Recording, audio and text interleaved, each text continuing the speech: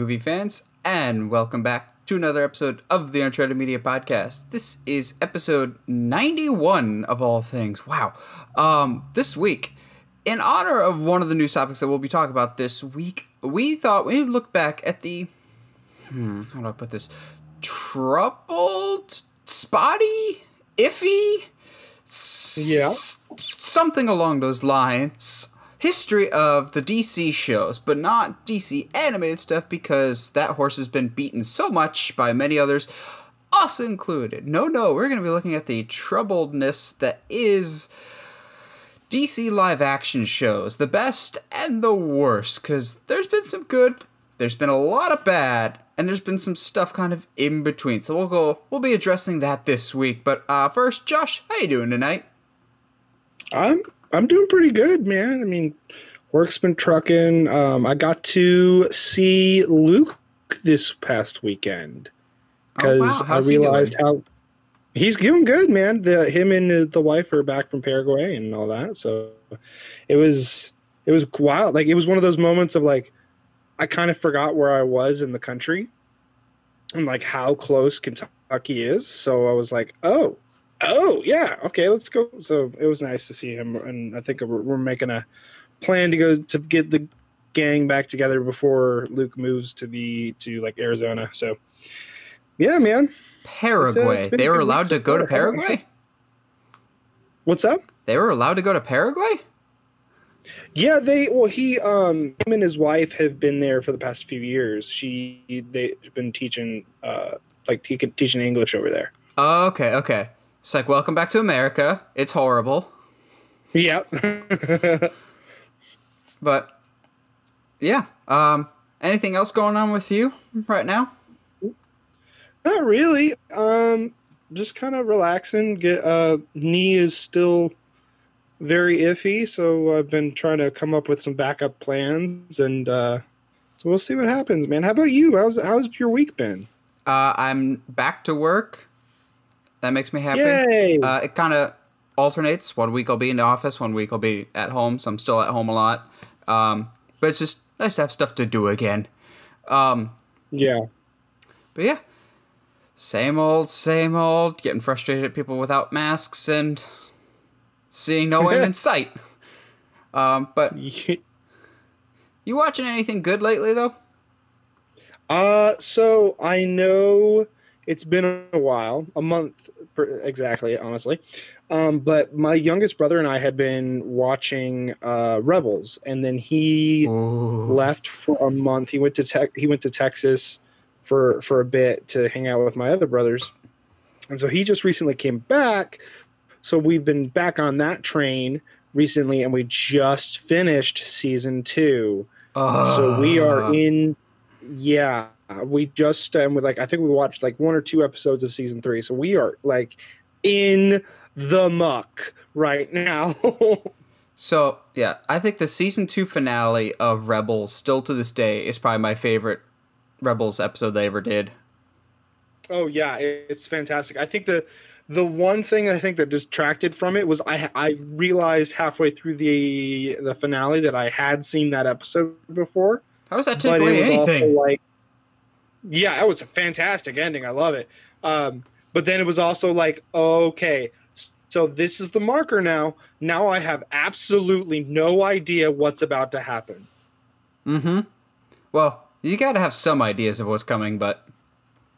Yeah, I mean, it's hard to avoid what's coming, but yeah. Zeb is Supreme Leader Snoke. I knew it! Zeb is Snoke. Everyone thought it was Jar Jar, but it's actually Zeb.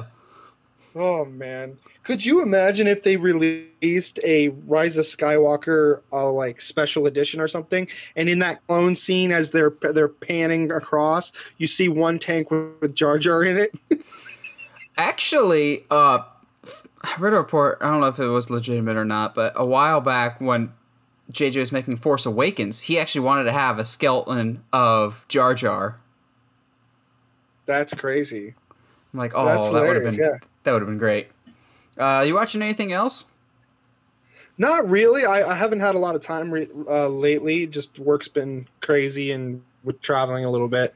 I've got haven't really got anything on the list recently. I'm kind of probably gonna watch something tonight with my dad because it's just him and I tonight. So that usually means we're watching something extremely violent. So let's go. Yeah, buddy. Trying to think if there's anything that I can recommend off the top of my head. I mean, I always go straight to the Voodoo and just be like, "Here, Dad, anything look good?" Yeah, that's the way to go.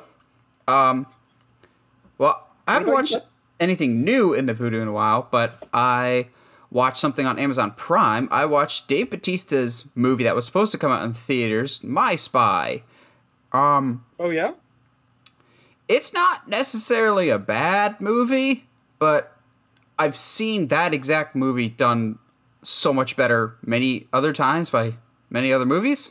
So the premise is basically Bautista is a government agent that his plans get discovered by a small child, and so he has to work with the child more or less, and they both learn from each other. And I'm just going, so you're the pacifier and the game plan, except not as good. Don't get me wrong, there's a couple really, really funny moments, but I'm like, I would rather be watching the pacifier or the game plan, and this was just kind of eh.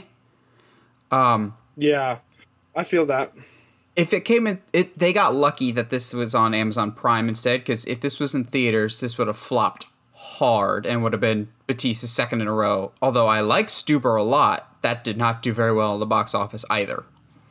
Well, and it didn't have a good marketing campaign. It just kind of like gave it a trailer, and it was like, okay, cool, so it's a buddy cop movie. Yeah. On the flip side, though, I did watch something a lot better than My Spy, which I've been meaning to get around to, and I finally got around to it. It's free on the Vudu for those that want to watch it. A documentary produced by Keanu Reeves called Side by Side, in which case he interviews a whole bunch of people in the film world, like Christopher Nolan, James Cameron, about the rise of digital cameras and comparing digital to shooting on film. And like, will we ever see film die in our lifetime? Why do you shoot on film as opposed to digital? What's the big difference? And how quickly digital's caught up to film and whatnot. It was fascinating. The only problem I have with it is that was made in 2012, and I would very much like a follow-up because technology's changed a lot in the past 8 years. Because at one point they're like, there's a new revolution in film that's just around the corner called 4K, and then soon 5K, and I'm going, oh lord, we've breezed right past that. Yeah, just breezed right past it. I mean, but that's super cool. And you talking about documentaries reminded me I did watch a documentary this week about Chris Farley. Because really? I'm a big fan. Yeah, it's on Hulu. And it's like by episode or something like that. And is it called Farley and Me? I hate you. No. That's a missed opportunity right there. It really is. But it was really interesting. I mean, I learned a lot of stuff I already kind of knew. But like that he was supposed to be Shrek? Yeah, I didn't know that he was supposed to be Shrek. That kind of blew me away. Which and part of me explains Shrek a lot more, though. Yeah. I was not aware of how big of a fan of Belushi he was. And like how he like legitimately like modeled his life after Belushi to the point where like when things were starting to come off when the things were starting to come off the rails, he would often be heard saying, well, Belushi partied this hard. Well, Belushi, like it was like, oh, dude, that's tough. That's really tough. To correlate, actually, did you ever hear that? Yes, Chris Farley was supposed to be Shrek, and Shrek's kind of modeled after Chris Farley. Slimer from Ghostbusters is more or less modeled after Belushi. No way, really? Mm-hmm. That was the big inspiration for that character. That's crazy. Two comedians that were taken well before their time, but of their own doing. Yes, they lived to the fullest, and that ultimately ended up being their detriment. Mm-hmm. Now, I saw you put something in the notes, but you didn't want to put it as a full-on news topic, and that's totally fine with me. So we'll make this kind of like an off-the-top type topic. So Yes. just something to briefly go over, because I've seen it too, because there's some idiots out there thinking that this was the next Ninja Turtles movie or the series, and I'm like, Yeah, that'd be cool, yeah. but this is a comic. So Josh, take the lead on this one. What is The Last Ronin?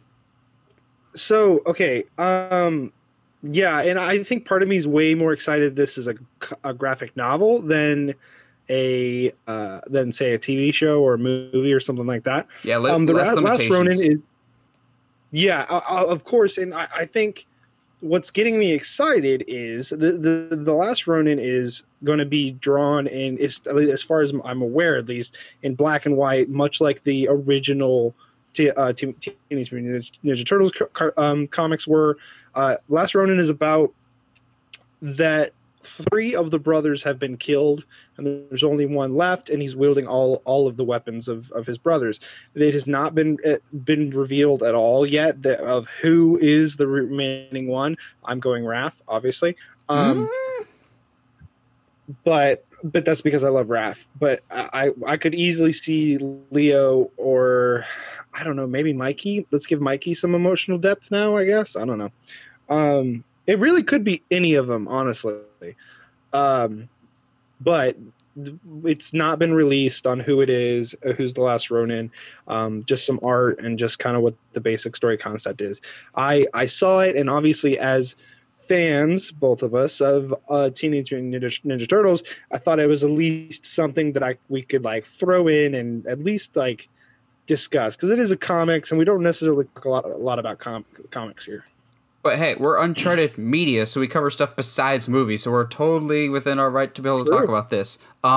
Did they also specify whether or not Splinter was still alive? Because I felt like he might have been dead too. I am not 100% on that. I'd imagine if the brothers are dead, he's dead too. I would assume so as well, because really none of the brothers are quote-unquote good enough to face Shredder on their own.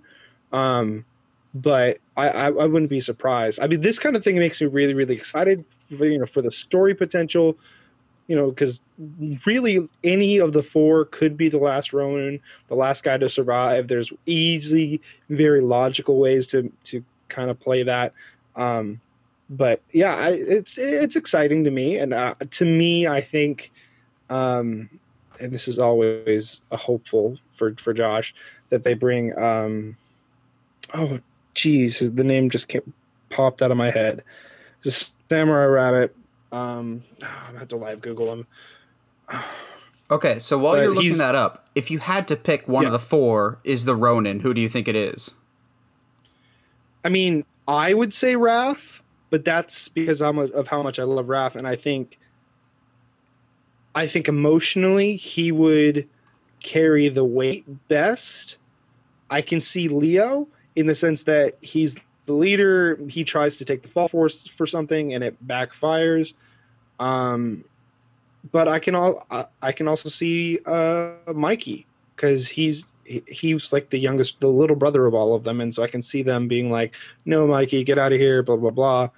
The only one I think I struggle seeing is Donnie, and that's why it's either Donatello or Michelangelo for me. As soon as I saw the story announced, I was like, it has to be Donatello or Michelangelo.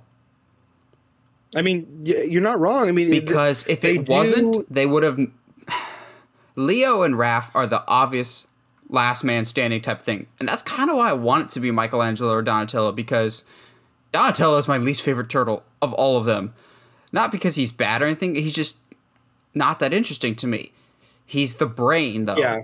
And so I feel like a lot of the stories revolve around Leo and Raph, like their thing. Like, everyone has a clear identity. Donatello says he's smart. I think if it's either him or Michelangelo, it's a completely different side to their characters. If it's Raph being a loner fighting in a wasteland, we've seen this before. Raph is always the loner. So I'm not interested if it's Raph.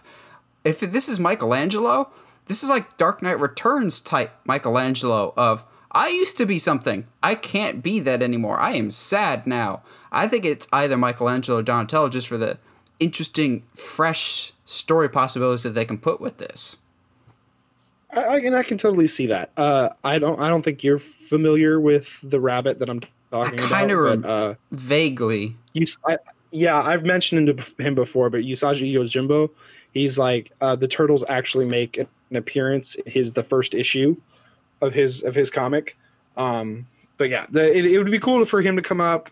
He's a samurai, so it'd be a little clash of styles, but it could be a lot of fun. But yeah, regardless of the story details, I saw the art first and immediately got super excited. So I mean, and I'm with you. I think it needs to be Donnie or Mikey. I think it will be, because if you're going to go out of your way to make something like the Last Ronin with this like such heavy story details, I can see them having a specific turtle in mind that's not Leo or Raph, because those guys are always at the forefront. And not to say they don't deserve to be there, but we've seen that it's time for something new. A couple issues in, the character rips off the face to reveal it's a mask, and it's April O'Neil. No, stop. Okay, stop. No. Or it's like, although it ends up being it's not the Last Ronin, is not the last turtle. It ends up being Casey Jones. It's Venus de Milo. The Stephen Amell Casey Jones. Although, I believe in justice. Although, all but one of the turtles are dead. We don't know anything about April or Casey Jones. Imagine stuff has happened to them, and April is more or less like an oracle now. I like it. See, there's all kinds of really fun and fresh ideas that they can do with this. It's why I wanted to at least, if anything, mention it on the pod, because it is something that's potentially really, really cool. I mean, Dude. the last comic TMNT wise that came out was the Batman crossover, which and that thing amazing. was awesome. That one's so good. Dude, I just had a really scary thought. Oh yeah? How have we never gotten a Casey Jones and Punisher crossover? That's a good question. Speaking of which, have you heard there's like a bunch of rumors this past week that John's coming back? Yeah, don't buy those at all. Everyone's just... I think that's one of those, we want the rumor to be true, therefore it is true type of thing. Yeah, I don't think John Barenthal's coming back. I don't think Charlie Cox is coming back as Daredevil. You watch, Iron Fist will come back, though. No. I do think John is, in my opinion, potentially one of the best Frank Castle we've ever gotten. Oh, I agree. But do you see him being in the MCU? Here's the thing. I see if you bring in the Punisher, you gotta go full-fledged. Yeah, that's why I don't see it happening. I could see there being a dark MCU where Punisher, Deadpool, maybe a side universe that exists in the universe, a pocket dimension, maybe. Deadpool 3 where him and Punisher takes on a gang or something. That dynamic would be hilarious. Punisher's just completely serious the whole time. I'd be down for that. You ready to get into some legitimate news? Not to say Last Ronin wasn't legitimate, but... Oh, man, we got a podcast to do. Oh, yeah, we should stop hanging out. Let's do this, because, not gonna lie, this is probably one of the biggest... I feel like we've had like 3 weeks in a row of nothing but big, huge stories keep going. This is the biggest news of the year. This is the biggest news of the year. Movie-wise. Obviously, there's some other news that's the biggest of the year. But we are getting a new series on HBO Max, if production ever resumes on anything ever again. Although, maybe something already has, but we'll talk about that. We're getting a series on HBO Max about the cops of Gotham, which everyone's just going, haven't we seen that before? No, we haven't, because this will be executive produced by Matt Reeves, set in his upcoming Robert Pattinson Batman universe. The HBO Max universe is seemingly crossing over with the DCEU. Mind blown right now. Like, this is a really big deal, guys. It is. I mean, to be fair, yes, Gotham does has focused a little bit more on the on the cops, but not to it was never going to be connected to the films. And I think that's a big distinction there, because while Marvel can sit there and be like, yeah, they're in the same universe, it has become a just super clear that it is not in the same universe. And so being able to tell cross stories like this is, especially in Gotham, is going to be paramount. There's nothing that's really been done to this level before. I know that we kind of talked about this a little off mic, but does this worry you at all about maybe we're getting into some territory of Batman fatigue? I am not particularly worried about this being Batman fatigue, because I actually, unlike Gotham, which I'll dip into this in a second, unlike Gotham, I don't think that this is going to be Batman heavy. They've said that this is a prequel to the Matt Reeves Batman movie, so technically Jeffrey Wright might not even show up as Gordon. He's got to be in the show, though. The show is more or less supposed to show the crime side and what makes the corruption in Gotham the way that it is. So what Gotham was supposed to be. So here's my Gotham diatribe on this whole situation. People are whining and complaining. They're like, we just had this with Gotham. Yes and no. Gotham tried to be what this show is for the first season of a police procedural show set in the world of Gotham before Bruce Wayne is even Batman. But the season 1 ratings were not very good, so they quickly, and I mean quickly, did a U-turn to, this is a Batman prequel show, this is a Batman prequel show, which was always part of the plan, but it was supposed to be a subplot, not a major factor of the show. So I think Batman will be referenced maybe in later seasons, because right now this is just a prequel leading up to the Batman. But to me, the number one factor that I have not seen anybody talk about of why this is different than Gotham. Gotham was a Fox show. Fox owns 0, and I mean 0%, of Batman or any of its licensing material. Who owns HBO and HBO Max? Warner Brothers and AT&T. Who owns the DCEU? Warner Brothers and AT&T. AT&T. It's not one of the situations like, so I used to work at Universal in the Wizarding World, and there's a whole lot of, if they want to make any small change whatsoever to that area, they would have to consult J.K. Rowling, and she'd more or less have to put her approval on it. That's exactly how Gotham was. They would have to go to Warner Bros. And say, are we allowed to do this? Are we allowed to put Joker in? No.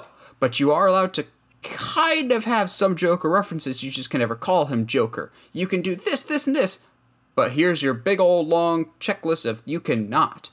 Those restrictions are not there at all for this new show, because it's all it's like Disney doing a Star Wars show. They're fully allowed to do that because they own it, except it's not quite the same because they have still some distribution issues for the older ones. But this is all in-house stuff. There's 0 limitations on this. And also, Fox is a cable show.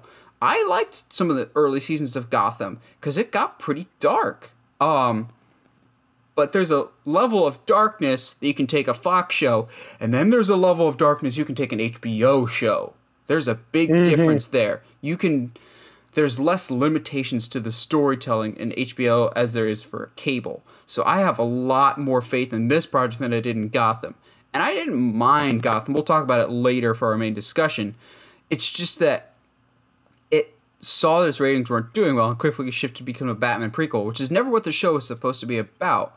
It's hard also to do a Batman prequel show when you aren't legally allowed to do like half the stuff that you want to do. And I don't think that'll be a problem for this show going forward. Yeah, I would agree. They've got a big shoes to fill, but I think they have all of the backing and all of the capability to do so, especially being on HBO Max. Could you, I don't know if it would be a finale or what, but could you imagine late series, potentially last season of this GCPD show, of them alluding to the Killing Joke, but being like from the cops and from like friends of Gordon's perspective? I don't see it happen just because in Batman lore, the Killing Joke is such, not to the level of Endgame, but like as well known as an Endgame type event of like, after that, where do you go with the Joker? It's hard to go back.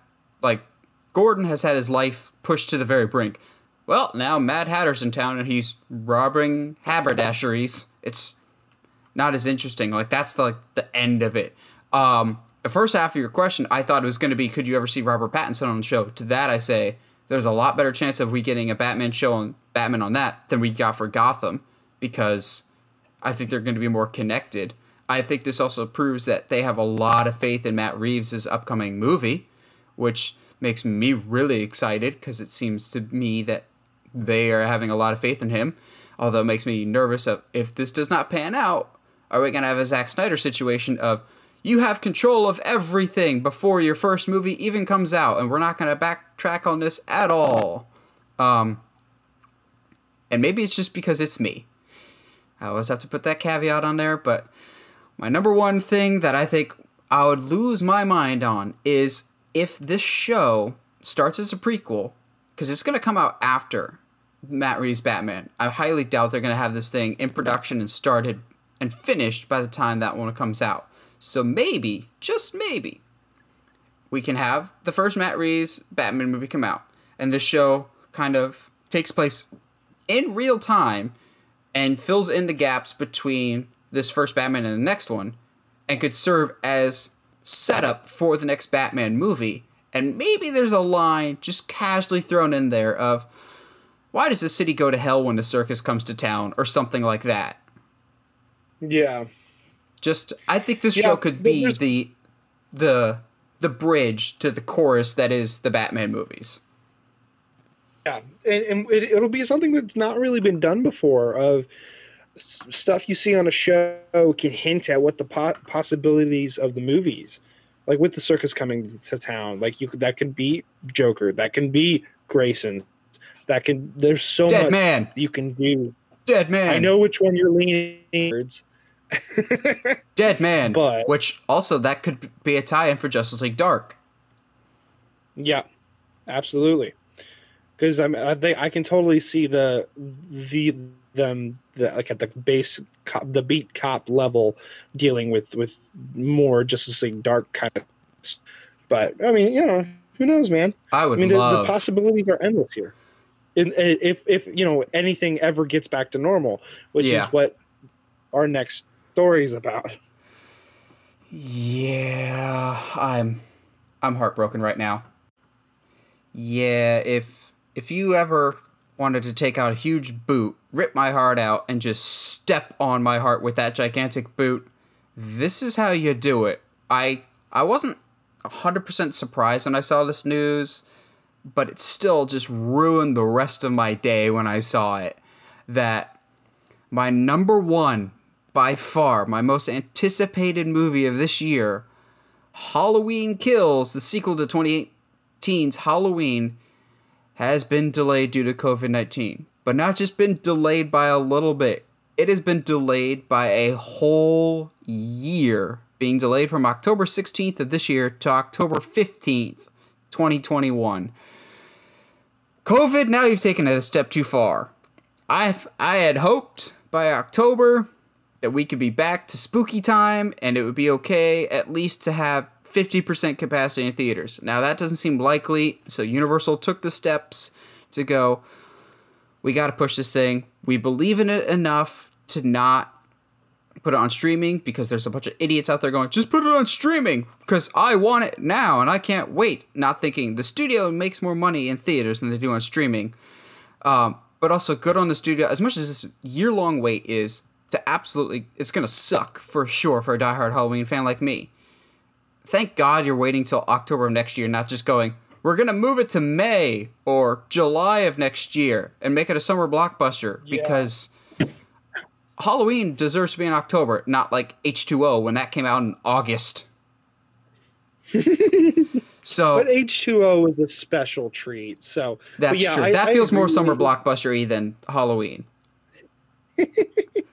But I mean, they've got to stick to the October thing. It's just Halloween's shtick. It's unfortunate, but I mean, at least they're like, no, we believe in this. We want this to come out in theaters. Let's give it a year. And I mean, maybe by 2021, the world will be completely back to some semblance of normal. Yeah. At least they believe in it. Like you said, they believe in it enough to not put it straight to streaming. Yeah, unlike Trolls World Tour. So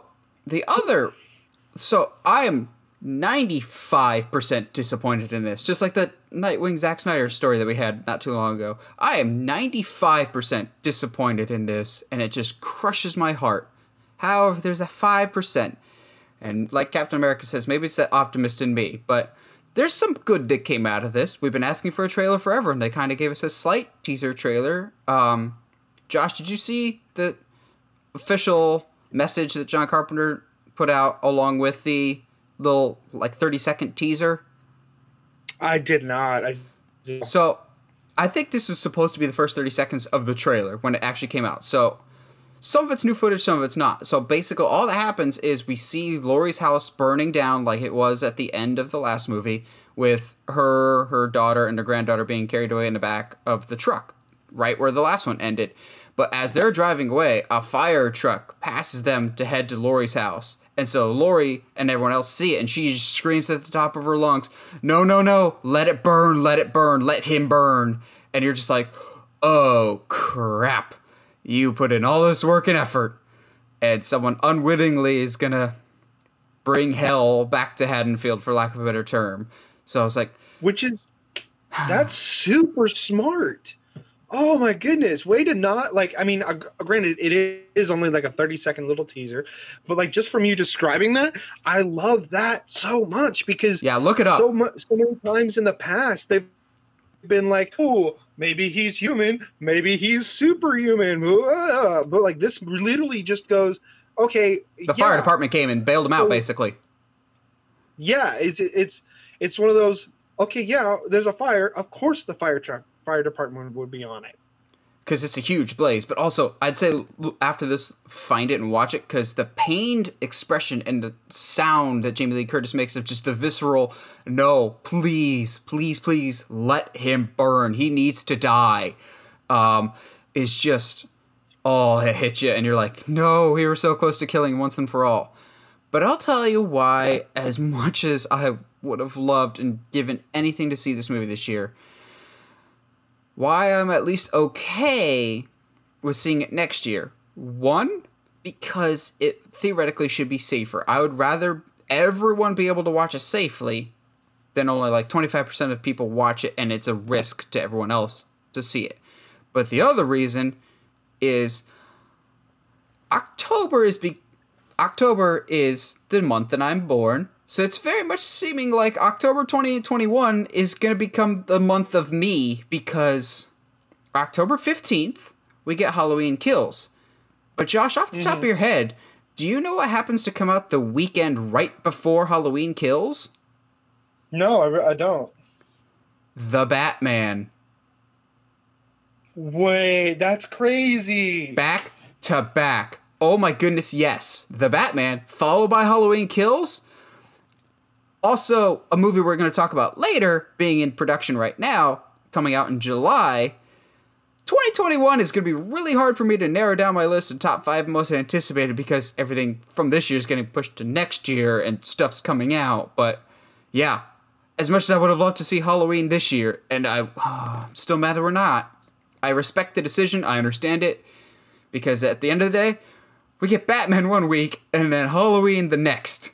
And I'm okay with that. That's fine. Yeah. Oh, that sounds like a good month to me. I mean, honestly, if everything gets back to normal by the end of the year, I mean, geez, man, 2021 will be a great year for movies. It'll be the bounce back that the box office so desperately needs right now. I'm also thinking partially of, even if COVID was it was safe to go to the theaters by August or September, we don't know that AMC Universal beef that they still have going on will be resolved by then. So I think that part of probably plays into it as well. Yeah. So for the time being, Candyman has been slotted to Halloween Kills' spot instead. So I'm going, oh, all right, that's fine. Yeah, that's fine. You take that. I mean, I'll still see Candyman, but whatever. It's not gonna be Halloween, bro. It's just not. Although somebody said, looking at the schedule for next year for 2021, horror is going to be great next year. Halloween Kills, Spiral, Conjuring 3, Malignant. We've got a lot of stuff. That's just stuff that's announced. And horror is super easy to just make and pump out really quick. So 2021 is shaping up to be a really big year in horror. But weirdly enough, though, one of the big horror projects that's coming, I don't think will be in time for 2021, but is on the horizon nonetheless that I'm very curious about, is The Wolfman that we talked about not too long ago with Ryan Gosling attached to it. And now we seemingly have a director with that project in The Invisible Man's Leigh Whannell. Now I have some thoughts about this, but Josh, what are your general thoughts? I know we briefly talked about Ryan Gosling as in the Wolfman movie. What do you think about this project now, and what do you think about Leigh Whannell being attached to it? And again, this is just because this is me. You're gonna have to remind me who Leah is. Leigh Whannell is the guy that just did The Invisible Man. He did Ex Machina. Okay. He did Saw with James Wan. Okay. I mean, it's not the worst idea. I definitely feel that perhaps while Invisible Man was good, it was not, I guess, top tier what it could be. I suppose. I don't know. I just feel like the concept that they kind of pitched us originally with Ryan Gosling's Wolfman is something I'm very interested in. And I'm not sure if Whannell is the guy that I have a lot of faith in right now. Does that make sense? Oh, no, that makes sense to me because, don't get me wrong, I really like Leigh Whannell. Not Ex Machina. Yeah. I said he did Ex Machina. That's not right. He did Upgrade, which I really like. Upgrade is like the best Venom movie ever. I like Leigh Whannell. I liked Upgrade. I like Saw. And I'll be the unpopular voice out there. I didn't like Invisible Man, but it has nothing to do with the movie itself. I think as a horror movie, it is good. It's pretty good. I just don't like it as an Invisible Man movie because I really, really like the classic Universal one, and I was kind of hoping it didn't have to be a remake of that. I just wanted more ties to the original or kind of feel more like the original, and there was nothing about that. So as a movie, Invisible Man is fine. And maybe that helps for the Wolfman because I have no connection to Wolfman. I like it. It's by no means my favorite. I think it's one of the better Universal monster movies, but it's not like The Invisible Man or The Bride of Frankenstein to me. So maybe that makes it easier for me to watch The Wolfman. But my gut reaction to this is Universal trying to have Leigh Whannell kind of be the Kevin Feige of these movies and just be like, you did one really well, please do them all. I'm going, I mean, I don't know. See, and if that's the case, I definitely don't feel like Whannell is your guy. I mean, with him as being involved with the Saw series and just like the Insidious, like I don't know if that's your guy for a franchise player, but I will say, like, I agree with you. Like, I don't really have that much attachment to Wolfman. So, I mean, I have an attachment to Ryan. I mean, I think he's one of the most underrated actors of our generation. But so do I think Ryan's going to do well? Yeah. Oh, absolutely. I think you give him a piece of cardboard and he'll act around it. But I don't know if Whannell's your guy to build a franchise. And I don't necessarily think we're getting a franchise. Like, we're not going to get a dark universe, put the cart before the horse, everything's connected. I think Universal learned from their mistakes because it was an embarrassing mistake, to say the least. I think they want to remake all these classic Universal monsters, but have them in their own pocket universes. So in that respect, I think that'd be fine.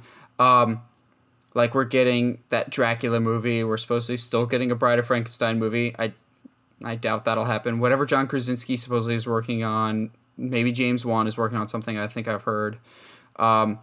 So I'm fine if there's separate stories.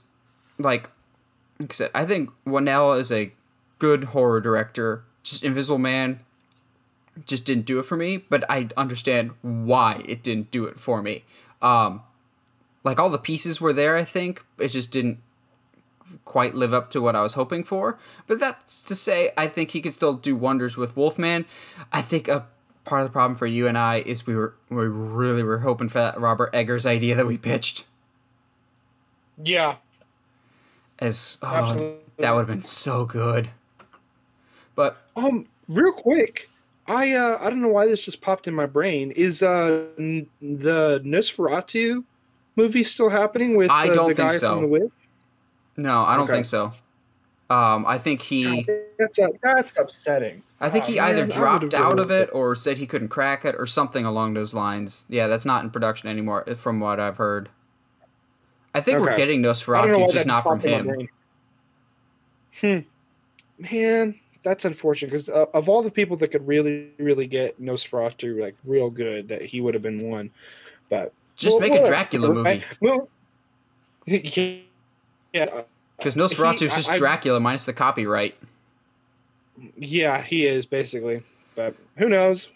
So, speaking of copyright, let's hope we don't get hit with it anytime soon for more or less borrowing somebody else's name. Now that Uncharted is about to be a much more searched franchise, I think, because Tom Holland is at it again, and he might be tipping his hand. And for that, I say thank you, young man, because you're confirming some things, and he's dropping some clues, but I don't think a lot of news outlets are kind of picking up on the trail of breadcrumbs that he's leaving behind for us. What I mean by that is, right as the pandemic was breaking out, Tom Holland and company, Mark Wahlberg, Antonio Banderas, they were about to start shooting the Uncharted movie, which is like one of the most cursed movie projects of all time. It's been in development hell for like a decade, but they actually were starting to film the movie. And so when he finally shows up on set, everything gets shut down, because of course it does. This movie is just cursed.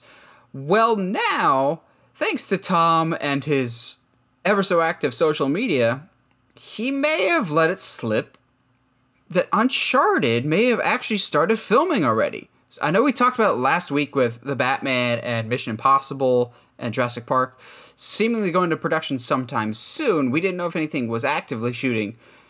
I'm going to go out on a limb now and say I think Uncharted is currently filming right now, actively. And here's why.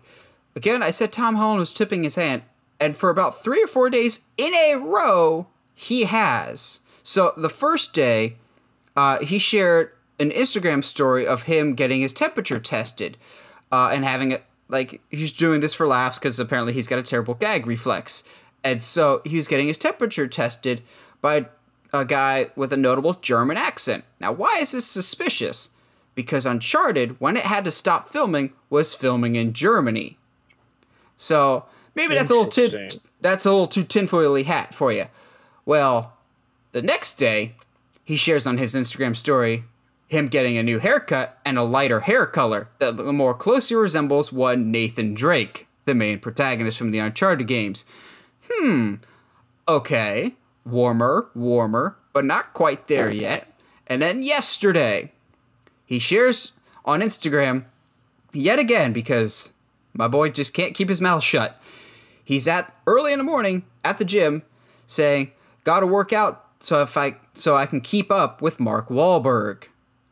Ding, ding, ding. Mark Wahlberg is also cast in the Uncharted movie as Victor Sullivan, aka Sully. This, to me, 3 days in a row, seemingly confirms that I think they're already in Germany back filming Uncharted, because I think Germany's probably in a much safer situation than America is right now, at least production standpoint. So I'm just sitting back going, thanks, Tom. Thanks for blabbering. I mean, worse things could happen, obviously, but yeah, no, totally. Like it's what was it? Zendaya apparently has already filmed a movie as well. So there's a lot of okay, so what's going to be allowed? What are the requirements, by the governments? And obviously, if they're overseas, from what I understand, overseas they are handling this a lot better than we are. So it would not, in my mind, I can see them. It wouldn't be as hard to film overseas. So I wouldn't be surprised at all if they're already filming again. Yeah, so do you think they actually are filming, or you think this is just him saying, yeah, we're getting ready to go back soon? It could be a little bit of both. I mean, obviously, if I wouldn't be I'll say it again, like I wouldn't be surprised if they already are, at least in some limited capacity. But it's Tom. He's got the worst mouth in the business, and for that we thank him. Yeah. Yeah, I think this confirms. I think this confirms that they're already working on this, because we had heard reports a while back that when things do go back to shooting, Sony wanted to shoot Uncharted before he goes to do Spider-Man 3 because they see that as a big future and they want to start a second franchise. They already have an established franchise with Spider-Man. They want a second one because Sony wants all the franchises to stay above water.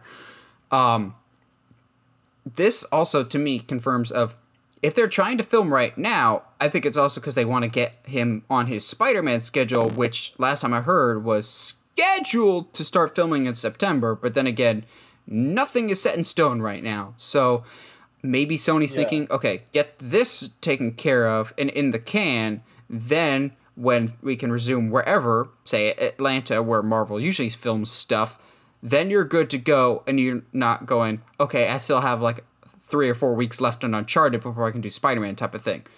Also, I think Uncharted will probably require less filming time than Spider-Man, if that makes sense. Yeah. So, this to me is my optimism of, yes, the movie gods give, but they also take away, because Halloween gets delayed right as Uncharted goes into production. But 2021 is shaping up to be the year of Nathan's wish list movies of Halloween sequel, where everyone from the original movie comes back, except for Ben Tramer, who is still alive somewhere. He hasn't been hit by the car yet. A Batman one, starring the guy from Twilight. Uncharted. Who knows? Maybe we'll get that Franklin Little Bear crossover movie I've been begging for years. Maybe we'll actually get a trailer for Kenobi. Don't give me hope, man. We'll get Kenobi in 2025. Yeah. I have seen, though, did you see the announcement of the Bad Batch TV show? Yeah. Why so sad? I don't care about the Bad Batch. Also, I love you, Filoni. I really do. But get out of your Clone Wars bubble. It's like it's his safe zone, and he's afraid to leave his safe zone bubble. Because he's like, I did Clone Wars, and it was awesome. I'm going to do Rebels, but introduce every character I possibly can from Clone Wars. I'm going to do some episodes of Mandalorian, but bring in every character I possibly can from Clone Wars. I'm going to do The Bad Batch, which is a spinoff of Clone Wars. I'm like, Star Wars is a big universe. Stop consolidating it. Expand it. Do other stuff. I still love you, Filoni. Also, The Bad Batch is a group of characters I don't care about. I really don't.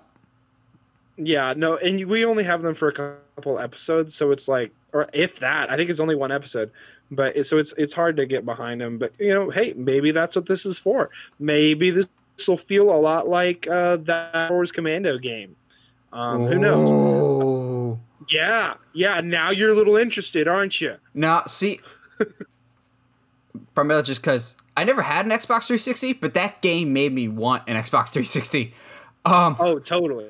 The only reason I would be slightly interested in the Bad Batch show is because someone suggested, I think it might have been the Campia show, and I was like, okay, that's interesting, of maybe the Bad Batch will explain what happened to the clones between episodes 3 and 4. Yeah. I mean, they because there's people still out there that think the Stormtroopers are clones. Yeah, true. And I mean, for the most part, they really haven't said anything outright. They kind of, I mean, because obviously clones are expensive, but they've kind of said some things. There's some throwaway lines in the new Star Wars movies, kind of hint at what happened, but they're not really clear. Yeah, so it's a thing that's happening. But again, how many Lucasfilm projects have been announced that haven't happened, or have their directors canned or left? So until it happens, I won't believe it. You're not wrong. Well, another one. I mean, speaking of things, development I think hell. We're going the same direction with this segue. We talked about Uncharted and Lucasfilm, things that just can't get off the ground. Tron 3, again, seemingly is in production or on the slate. Yeah, also, Tron 3? Really? Okay. Tron 3, to me, is red light, green light, the movie. Of, alright, you got the green light, go into production. Oh, one of our live-action films didn't do well. Pump the brakes on Tron, it'll do bad. Oh, one of our live-action movies did well? Put Tron back in production. There's an online petition for more Tron? That means people like Tron. Tron 3 in production. The virus has broken out. We had to reel back our spending. I guess Tron 3 isn't happening. This movie is so stop and go. And also, I don't really care. See, here's the thing. I don't really care for Tron to begin with, but with all of this rigmarole and it's making me not care even more. Like, okay, I'll be honest. The first Tron, I thought, has one of, if not my favorite trailer of all time. That first Tron Legacy trailer is so dope. Are you talking about old school Tron, right? No, Tron Legacy. Tron Legacy. Tron Legacy. Yeah. The one where he's just like, your dad disappeared or wherever, and so he gets like sent into the game. How it looked was gorgeous. I love Daft Punk's soundtrack. I thought, oh, this movie's going to be awesome. And it was like one of my most anticipated movies of 2009, besides the Robert Downey Jr. Sherlock Holmes, which ended up being like one of my favorite movies for many years. But I remember going to the theater full of excitement for Tron Legacy and seeing and going, like the penguins of Madagascar at the end. Well, this sucks. Like, it's not full on bad, but I was really disappointed. As soon as they left the arena stuff, that's when the movie just nosedives for me. Because I think the potential for a great Tron movie is there, but Legacy wasn't it. Well, it certainly didn't help that Jeff Bridges looked real weird. Yeah, that is... Don't get me... It's so creepy and off-putting. Like, have you seen, there's that series of, like, visual effects artists react, and so they watch that scene, and there's a shot earlier on when he's, like, tucking his kid into bed, where it looks fine, because half his face is in shadow and it looks good, but then when he's in the game, it just... We're not quite there yet, and Rogue One proved that we're still not there yet. It was just weird. Like, I still think visually it's one of the most gorgeous movies of all time, and I'm still pissed that Tron Legacy is only on HD on Disney Plus and they don't have the 4K version, because that would be beautiful. And Daft Punk soundtrack, awesome. So I'd be more than willing to give a second chance to the world, well, third chance at this point for Tron. But the problem is Tron, and I'm probably going to piss some people off with this, but I don't care. I never have cared about pissing people off. But Tron is Disney's Blade Runner.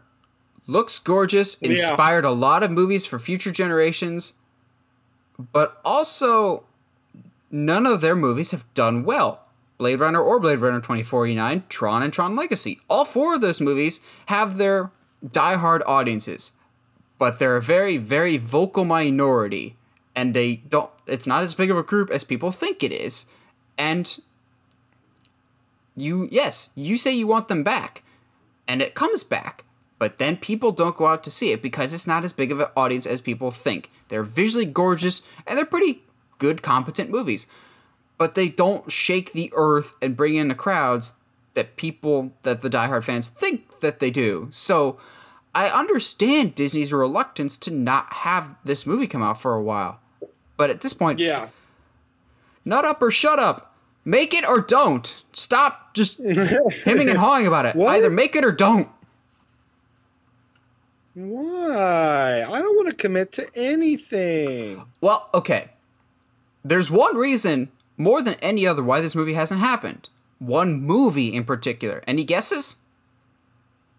I'm going to go with the 20 Avatar sequels that James Cameron's trying to make. Wrong! Unfortunately, it comes at the hands of one of my favorite directors, Brad Bird, and his 2015 flop, Tomorrowland. Oh, that's unfortunate. Because there was plans for a Tron 3, but then Tomorrowland was the movie that it was, and it made the box office results that it did, and Disney went, well, maybe we need to pump the brakes on a Tron, because that Tomorrowland lost them so much money that they had to reconsider a lot of their future projects, including Tron 3. That's crazy. Yeah, so this movie has been in development for that long. There's been talks of, we're doing Tron 3 since 2009 when Tron Legacy came out. So forgive me if I'm not leaping out of my seat going, oh yeah, I totally believe them. It's the boy who cried Tron 3. Wait, hold on. Tron Legacy came out in 2009? Yeah? All right, well, let's continue the podcast before I feel any more old. Oh, like the fact that X-Men turns 20 today? Stop! Yeah, today's the 20th anniversary of the first X-Men movie. Oh, dude. Hey, did you happen to see that video that Thomas posted and tagged us in? No, I don't think so. There's some video about the possibility of X-Men versus Avengers. Well, I haven't watched all of it yet. But I could see it happening, but it's not the X-Men that we know. Oh, absolutely not. Josh, you got a sponsor for us this week? Today is sponsored by Krispy Kreme. Have you been watching Power Rangers? When you want a snack, and also diabetes. Yeah, if you want real donuts, go literally anywhere else. Hey. Krispy Kreme is just sugar and air. Which is exactly what a donut is. I don't understand. No, there's flour, there's dough, there's good icing, there's whatever topping you want. Dunkin' devours Krispy Kreme in the tastiness department. All right, you know what? We're not doing our planned discussion today. We're just fighting about Krispy Kreme. Also, Krispy Kreme is responsible for the single worst product placement in a movie ever with Power Rangers. No, I disagree. I think that's the best product placement. It's so blatantly bad. Of the whole last third of the movie revolves around protecting and saving the only donut shop in town. Because it's important. The honest trailer with the Krispy Kreme drinking game. You will die. No, if you want real donuts, you go to like King's Donuts or Dunkin' Donuts for the win. Voodoo Donuts. Heck, even your local grocery store is better than Krispy Kreme. I mean, it's okay. I mean, you haven't had Shipley's, so you wouldn't know. I have had Shipley's. Again, are you have? Are you gonna tell me that Shipley's is worse than Krispy Kreme? Really? No, the way you're phrasing it makes it sound like Shipley's is bad and Krispy Kreme is better than Shipley's. Oh, no. Yeah, I was about to Shipley's say. is like, oh, yeah, sorry. Okay, no, thank you for that correction, because Shipley's is definitely top tier. Like, it is at least top 5 best donut I've ever had in my life. I know. Right now, for me, top tier is either, because it's just what I know, Boston Cream from Dunkin' Donuts, or Okay. the cookies and cream donut from Voodoo Donuts. Okay. I've yet to have Voodoo, unfortunately. Oh, Voodoo's so good. If you ever come down and visit, we'll take you to Voodoo. It's so good. Awesome. This is probably our longest sponsor ever. Thanks for coming to the donut discussion. This is the longest sponsor ever. So, once again, to rephrase, this episode sponsored by Dunkin'. Who is sponsored by Krispy Kreme. Alright, so as we said at the beginning of the show, we will be going over the best and the worst of DC live-action shows, dating back to the 50s and 60s, all the way to now. So, I'm going to preface this off the top by saying 9 out of 10 times, this is how the DC formula goes. At least in live-action form. Starts great, then becomes trash by the end of it. Yeah. It's the destiny of a DC show. Season, yeah, the first season is incredible, and then it kind of just tapers off. So yeah, we'll put that out there before anything else, because yeah, it just I'm going through, I'm just like, oh yeah. It just almost always starts off so strong, and then at some point, whether it's halfway through the show or after the first 2 seasons, it just goes downhill. But not always. There are times, like our first one that I'll go over, that I will put in the best category, and I would say it never lost its stride, primarily because it never lost sight of what it was. It never jumped the shark, because it chose to punch that shark in the face with shark repellent, and I'm talking about the 1960s Batman. And hot dang, was that transition smooth. Here's the thing. It's hard to screw up something that's so campy and so like legitimately comics come to life. It's so entertaining, and is it meant to be serious? Oh, absolutely. I'm sorry, absolutely not. Because it's like, it's so over the top and so 60s. It's just, there's no way you can take it seriously. But is it entertaining? Oh, you bet your butt. Oh, absolutely. Like, I'm not gonna lie, I grew up on 2 different Batmans. Batman the Animated Series and Batman 66. Oh, well, the 60s Batman. 66 was the movie that came later. On TV Land. So, 2 big extremes there. And to this day, I still, whenever I'm at Walmart or Best Buy, I debate, I'm like, ooh, do I want that Batman, the 60s series collection on Blu-ray? Do I not? But the thing that people forget a lot of the time is the 60s Batman worked for its era, and I would still argue works today, because it was the Batman of that time period. If you look at the 60s comics of Batman, that's more or less what it looked like at that time. People have this idea of like the new modern Batman, like the black, the all the time. I let my partners die because I'm a bad parent. Like the super serious detective, crime fighting, very serious, dark, brooding Batman. That only really came to the forefront in the 70s and 80s. Before that, whether you want to admit it or not, Batman was for children. That was the whole reason of Robin at the beginning, was this is designed for kids. So this show was very indicative of the comic. So if you look at it through the lens like that, the show still, in my mind, really holds up and is like the precedent for a lot of not just other comedy shows, but just like superhero shows in general have a lot to learn from that original 60s Batman. Now, is it the best by today's standards?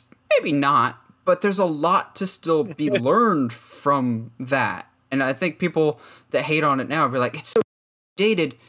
That's because they didn't know a whole lot of other Batman at the time.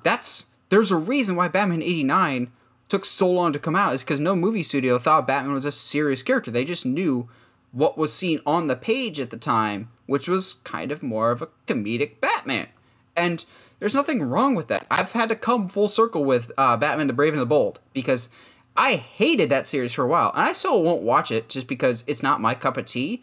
But at the same time, I understand what they're going for in trying to be more of the throwback style of Batman, not so much animated series. So, to me, you'll never convince me that the 60s Batman is bad. I just say it's of its time, and that was very indicative. Yeah. And it still works for me. It's still cheesy, but it never tries to not be. It knows exactly what it is.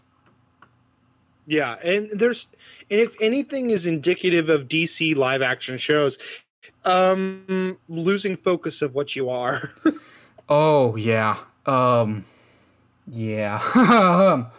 Also, so as we're doing this, I have the Wikipedia page up right now of like all DC live action shows. Holy crap, I don't think I realized that there was 100 episodes of a Superboy show. Yeah, I didn't even realize there was a Superboy show. Oh, I knew, because they like recasted the main actor after like the first season or something, and it did so much better without him. Kind of like an Eric Stoltz / Michael J. Fox situation for Marty McFly. But 100 episodes?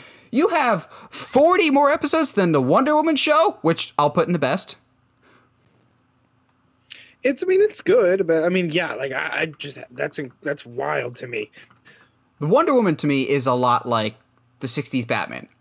It reflected what was on the page at the time, and we didn't know any different. We didn't know any other version of that character yet. Yeah, absolutely. All right, so going down the line, say the same thing. You can say the same thing for the Flash show too. Okay, I'm gonna catch some heat, and I don't care. The Flash deserves to be in the best category. Oh, really? Okay. Yep. Because I actually really, even though it only lasted a season, actually really dig the what's the actor that plays the Flash that later shows up on the Flash TV show.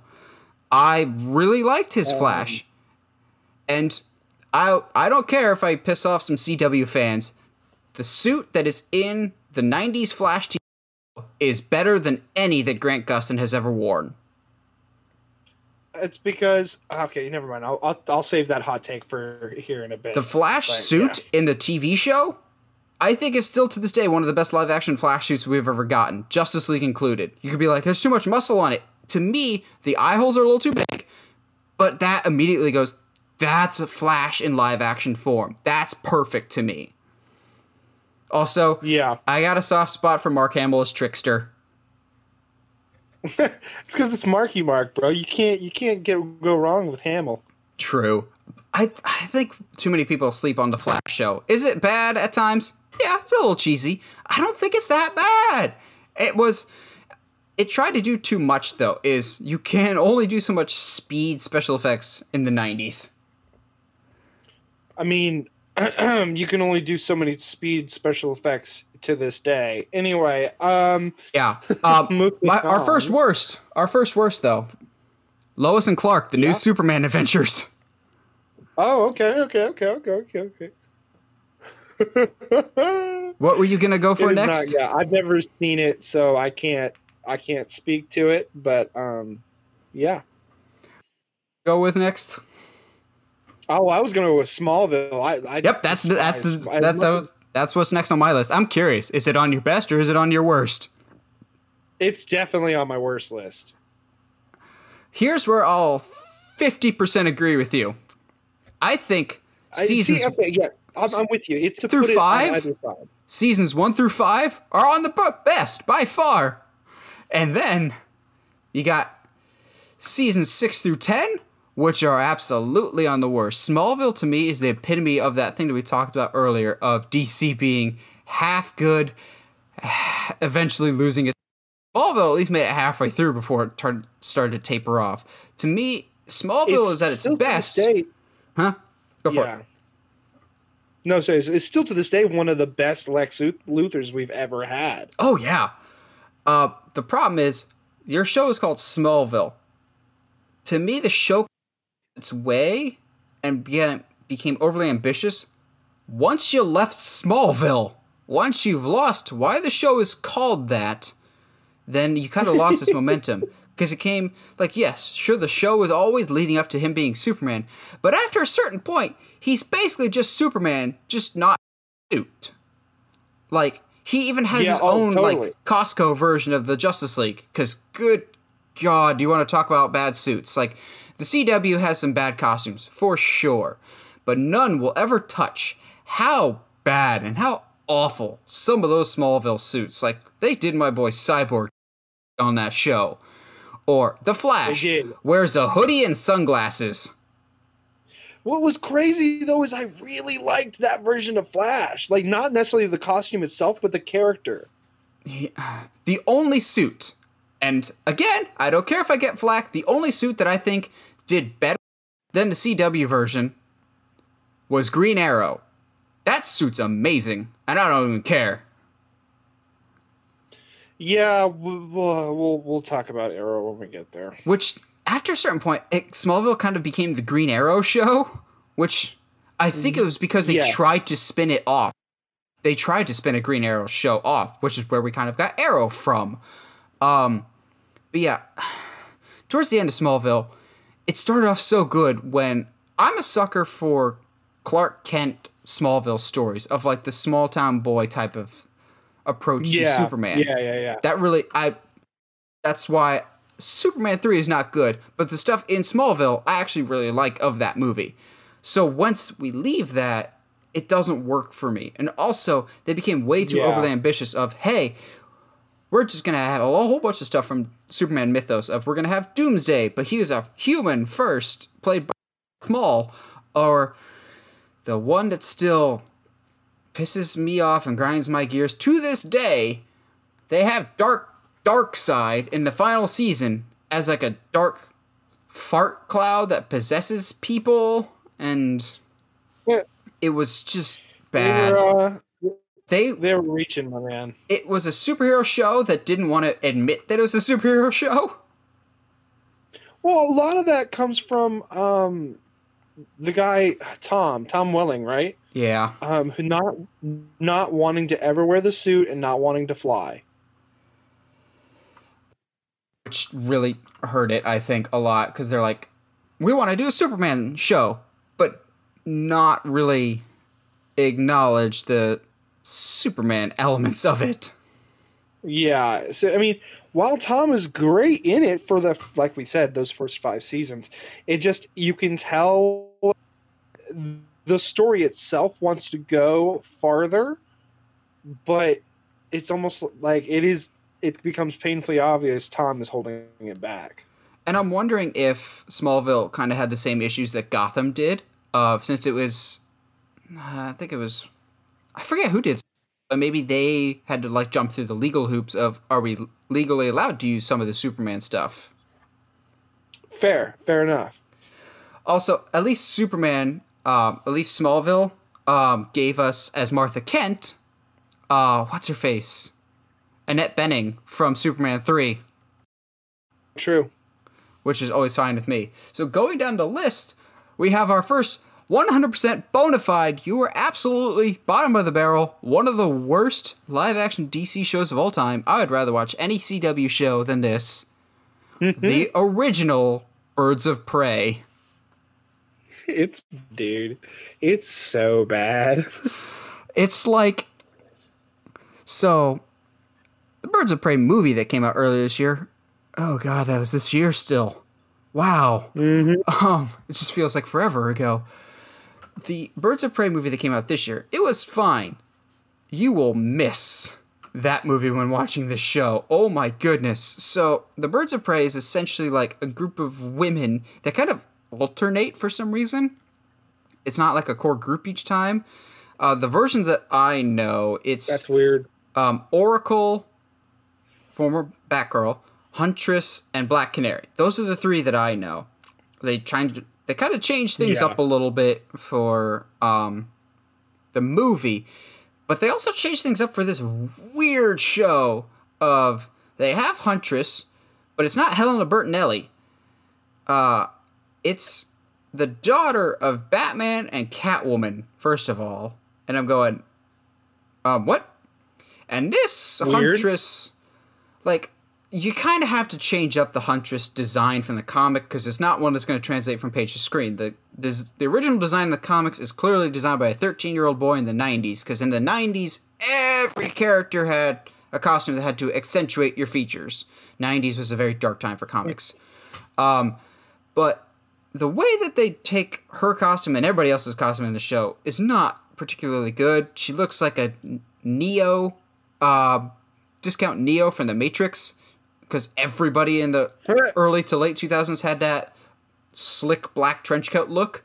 The only costume that I think they did right was Batgirl's, but you only see that for a little bit because she becomes Oracle. And that's just bad because they have a flashback scene. They show Joker shooting her, and the Joker in that just looks like a Six Flags Joker commercial. It just looks bad. Birds of Prey is an embarrassment, and it's only like, let's see. It is one season and 13 episodes. I think NBC's The Cape lasted longer. Oh, jeez. Yes, I just acknowledged The Cape. I didn't mind The Cape. Oh, thank goodness there's somebody else that watched The Cape and didn't mind it. I didn't mind it. I saw like the first like couple episodes of it. It's fine. It's fine. Yeah, it tries too hard to be Batman Begins, but it really wasn't that bad. Not going to talk about it today because it wasn't DC. Too hard to be Batman Begins with Superman. Let's see. What else do we got? Going down the line, I had never once heard of Human Target. Same. I have no idea what that is. Let's save the CW stuff for later. Let's go with Gotham and the mixed reactions we have for that. Josh, off the bat, would you put it, just initial gut reaction, best or worst?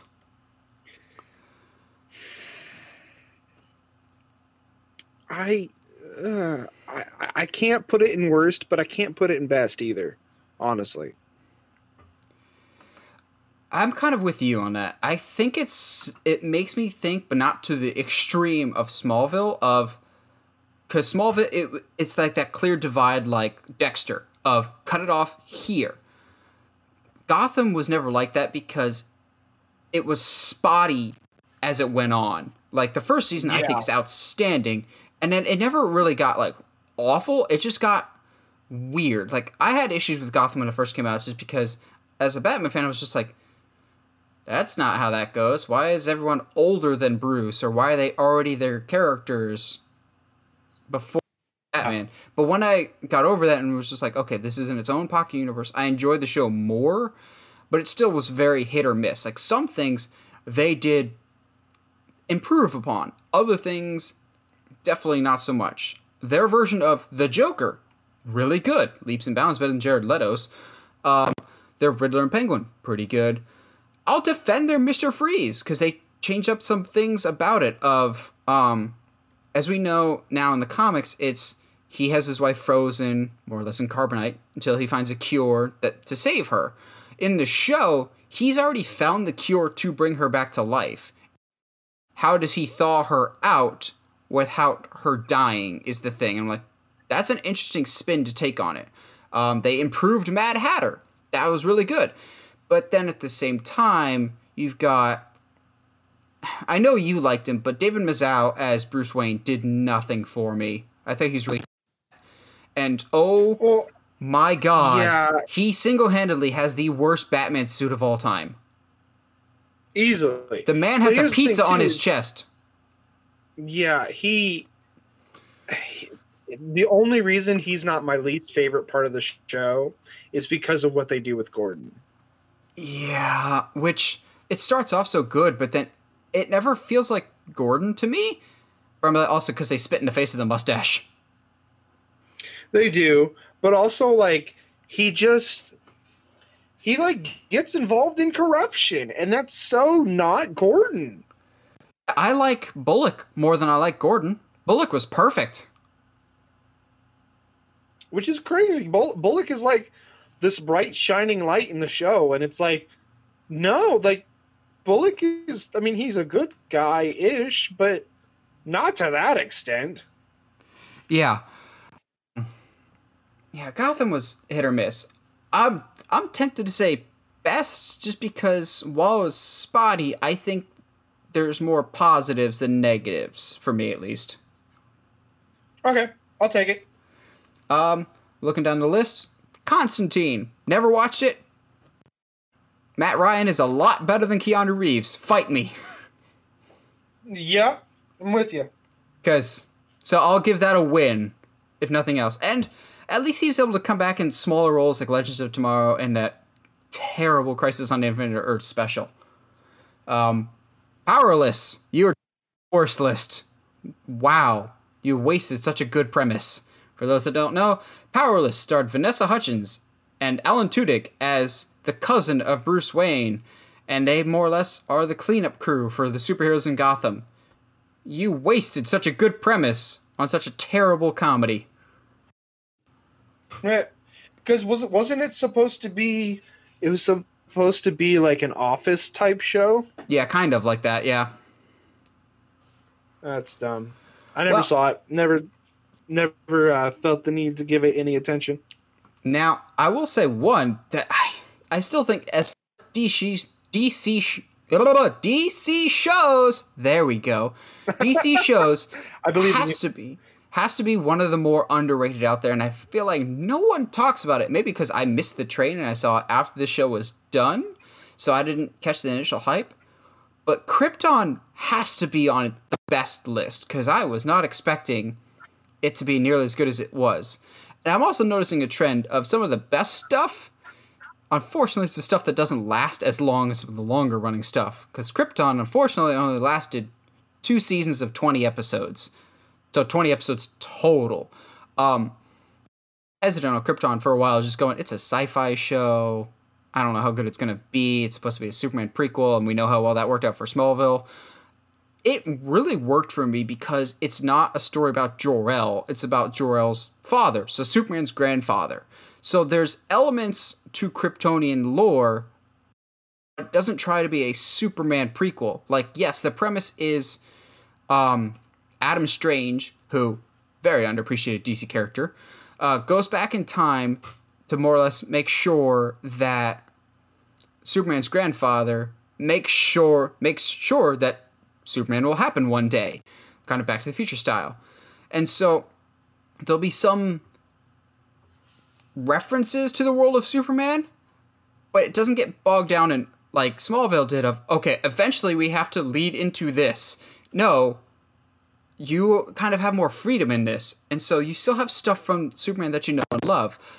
Without dipping too much into spoilers, you do get a Brainiac, you do get a Doomsday, you do actually even get General Zod, but they feel natural to the story. There's still some Easter eggs here and there, but it never feels like it's beating you over the head with, you're watching a Superman show, you're watching a Superman show, you're watching a Superman show. It was much better told than I was expecting, especially for a sci-fi show. And it's a disappointment that it only got canceled after 2 seasons. And I know they've been talking about reviving it, but that ain't never gonna happen. So yeah, I was very pleasantly surprised by Krypton, and I would leaps and bounds put it above a lot of other DC shows from CW. Yep, that doesn't surprise me. But then again, I don't have the CW shows very high in regard, so. Yeah, we'll talk about them in just a second after we get through 2 other ones, because I'm just going down the Wikipedia page. Swamp Thing. I heard it was good. Didn't watch it. Yeah, same with Watchmen. I've heard it's weird but interesting. Oh, I have watched Watchmen. Oh, yeah? Because I have HBO Max, which put HBO Max on Roku, dang it. But, dude. I want more. Is it good? I want more Watchmen, but I don't want more Watchmen. Because, like, it's just one of those shows. They told the story that they needed to in 1 season. So, like, I want more, but at the same time, it would only ruin the legacy if you added more to it. So that's good, though. By far, it's on the best, if not one of the best ever. Primarily because it's not like that offshoot DC, but I guess now due to Rebirth, it's still in the same universe. So yeah, sometime I need to give you my HBO Max information, maybe. And you'll be like, maybe. and watch Watchmen because it's so good. Well, hey man, if it only has nine episodes, I can knock that out in a weekend. I'll tell you what. Oh yeah, yeah. It definitely exists in a Watchmen world, but it doesn't get bogged trying to tie into the Watchmen mythos without giving too much away. Yeah. Also, that poster that I have as the graphic of Regina King's character, like behind the classic Watchmen clock, and her face is all illuminated and everything else, that means a whole lot more than we thought it would. The classic picture that we see for the Watchmen series, it's so good. But yeah, so we'll end with the two big chunks. We've got the CW shows, and then we've got the DC Universe shows. So we'll do the CW because I think we have the DC Universe shows in higher regard, and we'll kind of... I want to end on more positive than negative. I guess technically now we have to call them the HBO Max shows. I'm not ready to go there yet. But yeah, DC Universe, you have a stay of execution, but you're going to die soon. But before we get to that, unfortunate. CW. All right. Yeah, the Arrowverse. Which one you want to lead with, bud? Let's go with Arrow, because that started everything. Fair enough. Arrow, you are by far in the bad. You are in the worst. I dislike this show so much. But you didn't have to be there, Arrow. You didn't have to be there. You started off so strong. Like, I watched... It was one of the only shows in college that I actually made sure to watch every week when it first came out. For those first 2 seasons were so good, especially season 2 when it was him versus Deathstroke, which that Deathstroke is still one of the best. And then all I had to say is one word, and every Arrow fan that left the show or just familiar with the show will immediately roll their eyes and know exactly where I'm going. Felicity. That character. It's really unfortunate because, I really enjoyed her character. Me too. Up until season 3. Because they knew how to use her. They used her in good small doses and her one of the main love interests and focal points. I'm like, guys, have you read anything? It's Green Arrow and Black Canary. That's a big relationship. And then you killed off the Black Canary in the 3rd season, and you way over relied on the Felicity thing. It's like they read Twitter and Tumblr fans' post and were like, oh, they like Felicity. If we have more of that, then there'll be more fans.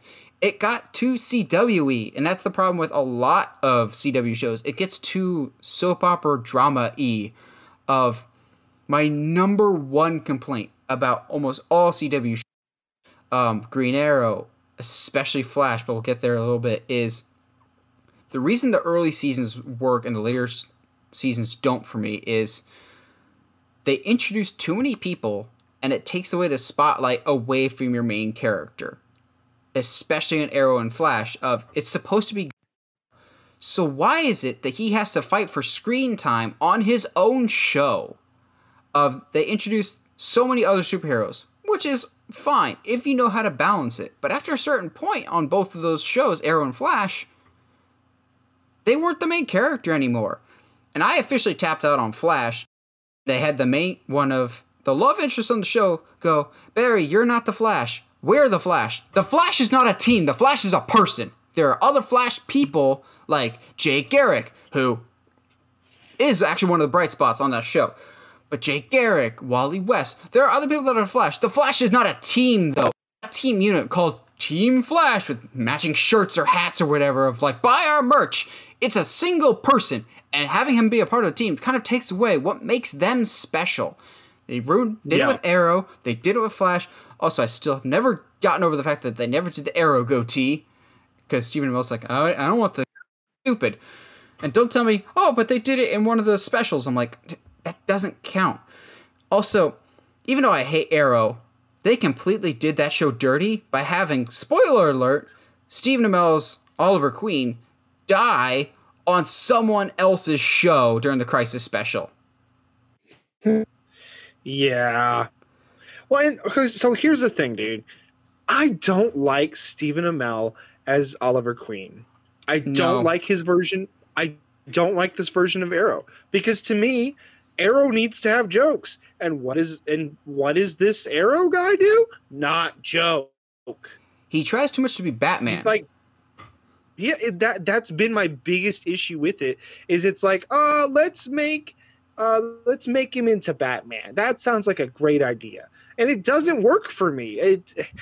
Part of the fun was having him be Robin Hood-esque of like a joke, all the quips, and just like he's having fun fighting crime because he knows what he's supposed to do. Is he serious about it? Yes, but he's not like, oh, this isn't some 90s angst superhero film. Like that's Dawson's not Creek.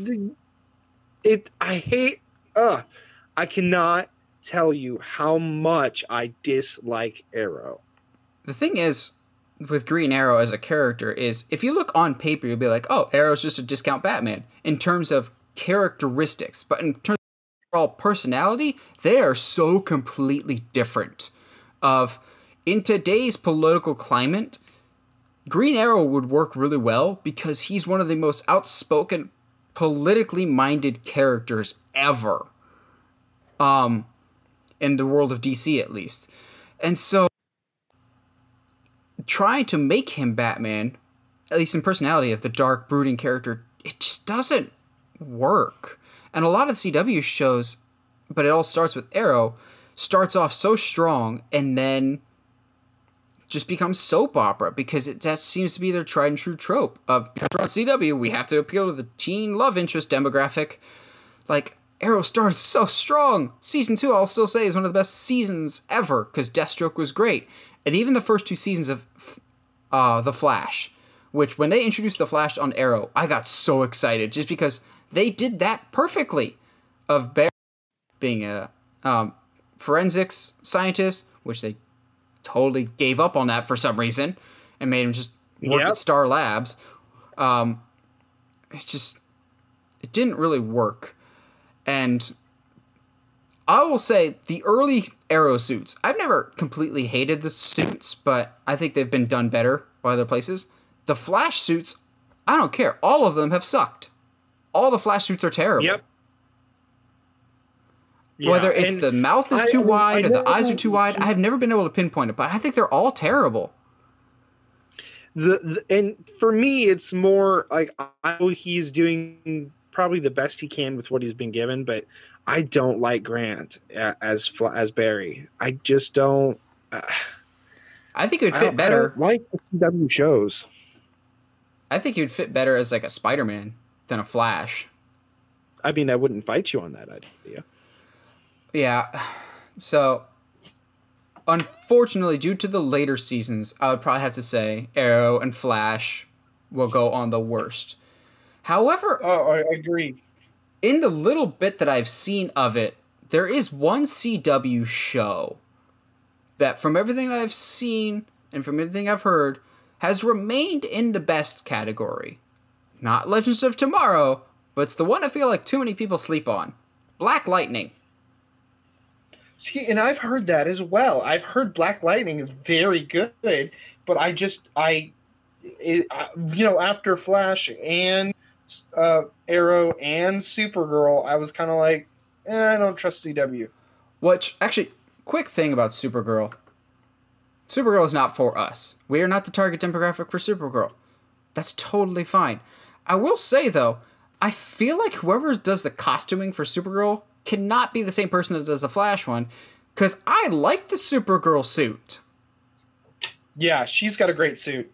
I actually like the Superman suit, even though he looks like a twig. He does not look nearly jacked enough to be Superman. But I agree. But at the same time, looks the fine. Suit is perfect. Like, it's different and unique and still made for television, but I don't mind that suit. Not that bad. So, we'll get back to some positives. I think Black Lightning is definitely one of the best ones. We can't say Supergirl. I'm tempted to put best for its demographic.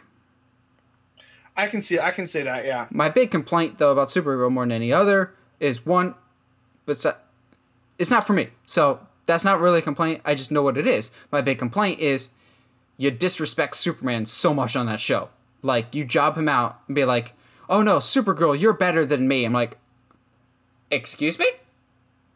In what world is Supergirl better than Superman? The show version. It's like, just no. You don't job out Superman. That's just a no-no. That's bad. You don't do that. It doesn't make sense.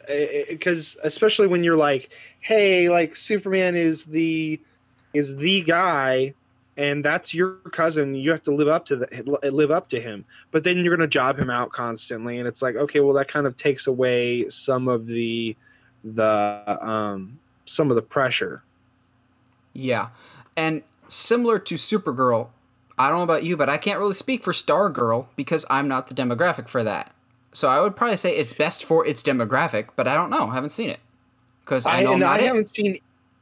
I literally found out about Stargirl while going through this list. I didn't know that was a thing.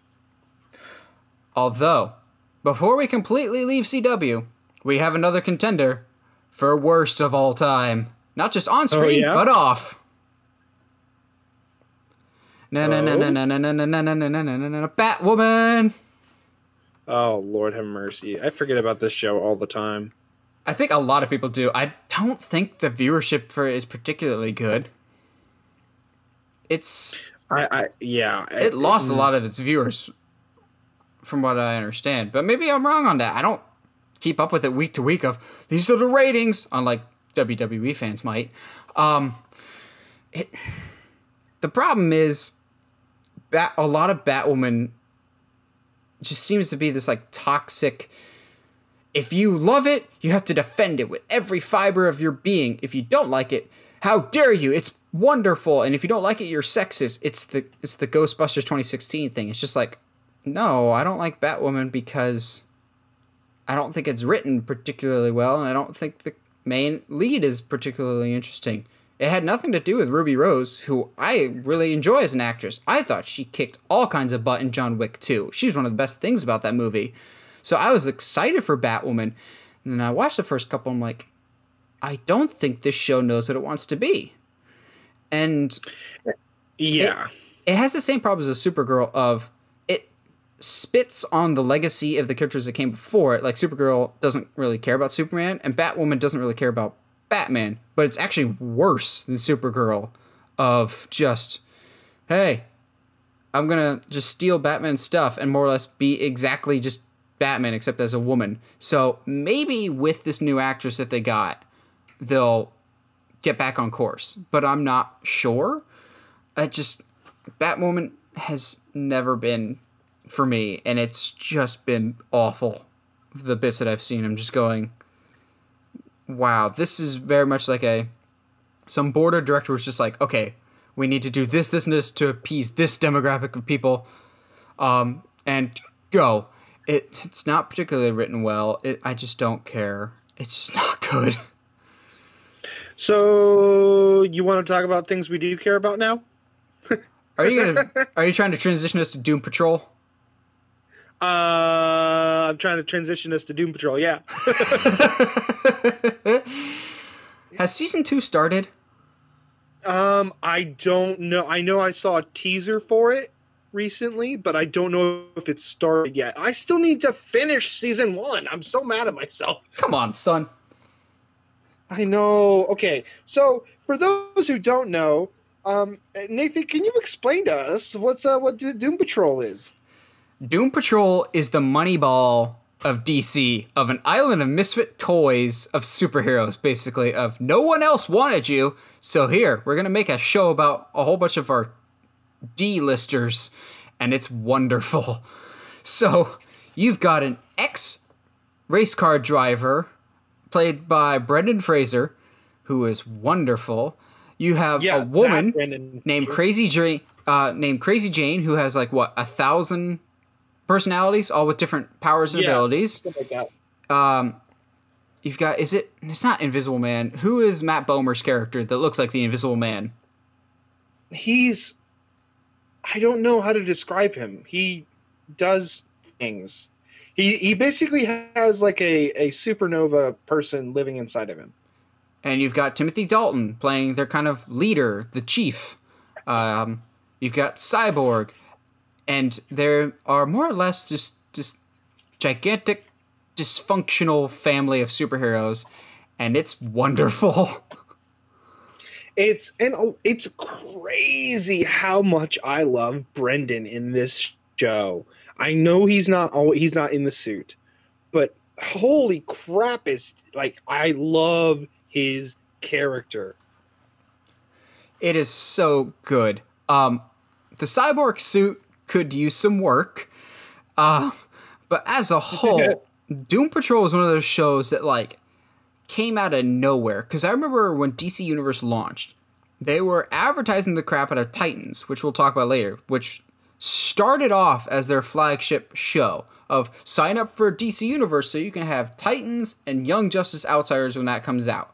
Titans was there at launch, and they really revolved a lot of their marketing around Titans. So when Doom Patrol came out, that kind of felt like the sleeper hit. Now it kind of feels like the opposite of Doom Patrol is like a massive success, and that's the one that has been transitioned to HBO. Harley Quinn, which also is outstanding, but that's animated. Oh, dude. It's so good. But Doom Patrol just came out of nowhere to the point that I didn't see the first couple episodes for a while, and then I finally got on and I was like, this is wonderful. This is so good. Like, how have I not given this a chance sooner? Which was the same thing that happened to me with Harley Quinn, actually. Yeah, I think I was the one that saw Doom Patrol and Harley Quinn first, which has never happened. Yeah, you told me to watch it, and I went back and was like, okay, yeah, this is really good. Maybe because Doom Patrol, I've been familiar with them, but I've never really cared about them because they showed up in the Teen Titans show from like 2003. Because that's where Beast Boy is supposed to come from, and then Titans he kind of does, but he's only in for one episode just so they can spin off the Doom Patrol to do other stuff. And I'm still waiting for Cyborg to make the transition from Doom Patrol to Titans, but maybe he should stick with Doom Patrol. But we'll get there in a little. Yeah, but so I have a question for you because we've now had 2 live action versions of Cyborg. Given the one in Justice League and now this one in Doom Patrol, do you have a preference?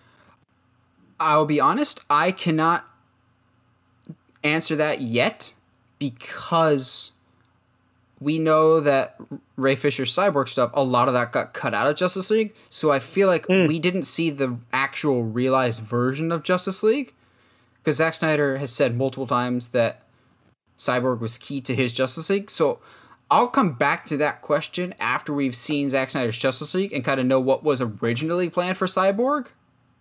Fair. Because I feel like there's a lot of Cyborg there, but we just didn't see it. Because more than anybody, I feel like Ray Fisher was totally phoning it in, and I don't blame him. Because how would you feel if you had like 100 pages of dialogue and it got cut down to like 20 pages? Yeah, that's fair. I do like what they're doing with Cyborg in Doom Patrol, though. To the point of once certain things happen, he tries to help lead the team in any sort of direction. But I really like him in that role. I think, what's crazy is, what's it? I want to say not Bad Blood. Before that, no, Bad Blood has has Lucius Fox's son.